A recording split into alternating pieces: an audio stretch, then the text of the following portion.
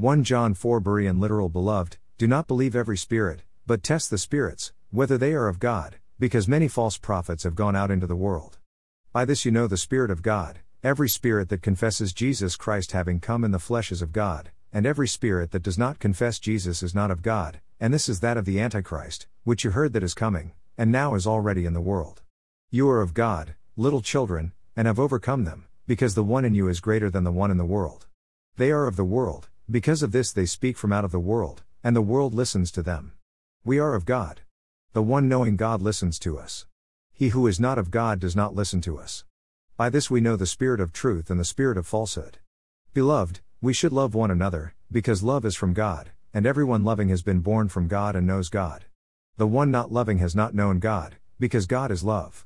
In this the love of God has been revealed among us, that God has sent his only begotten Son into the world, so that we might live through him. In this is love, not that we loved God, but that he loved us, and sent his Son as a propitiation for our sins.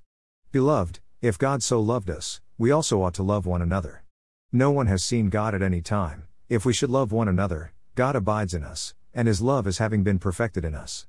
By this we know that we abide in him and he in us, because he has given to us from out of his Spirit. And we have seen and testify that the Father has sent the Son as Savior of the world. Whoever shall confess that Jesus is the Son of God, God abides in him, and he in God. And we have come to know and have come to believe the love that God has as to us. God is love, and the one abiding in love abides in God, and God abides in him.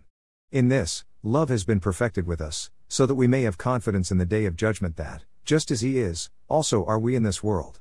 There is no fear in love, but perfect love casts out fear, because fear has punishment, and the one fearing has not been perfected in love. We love because he first loved us. If anyone should say, I love God, and should hate his brother, he is a liar. For the one not loving his brother, whom he has seen, is not able to love God, whom he has not seen. And this commandment we have from him, that the one loving God should love his brother also.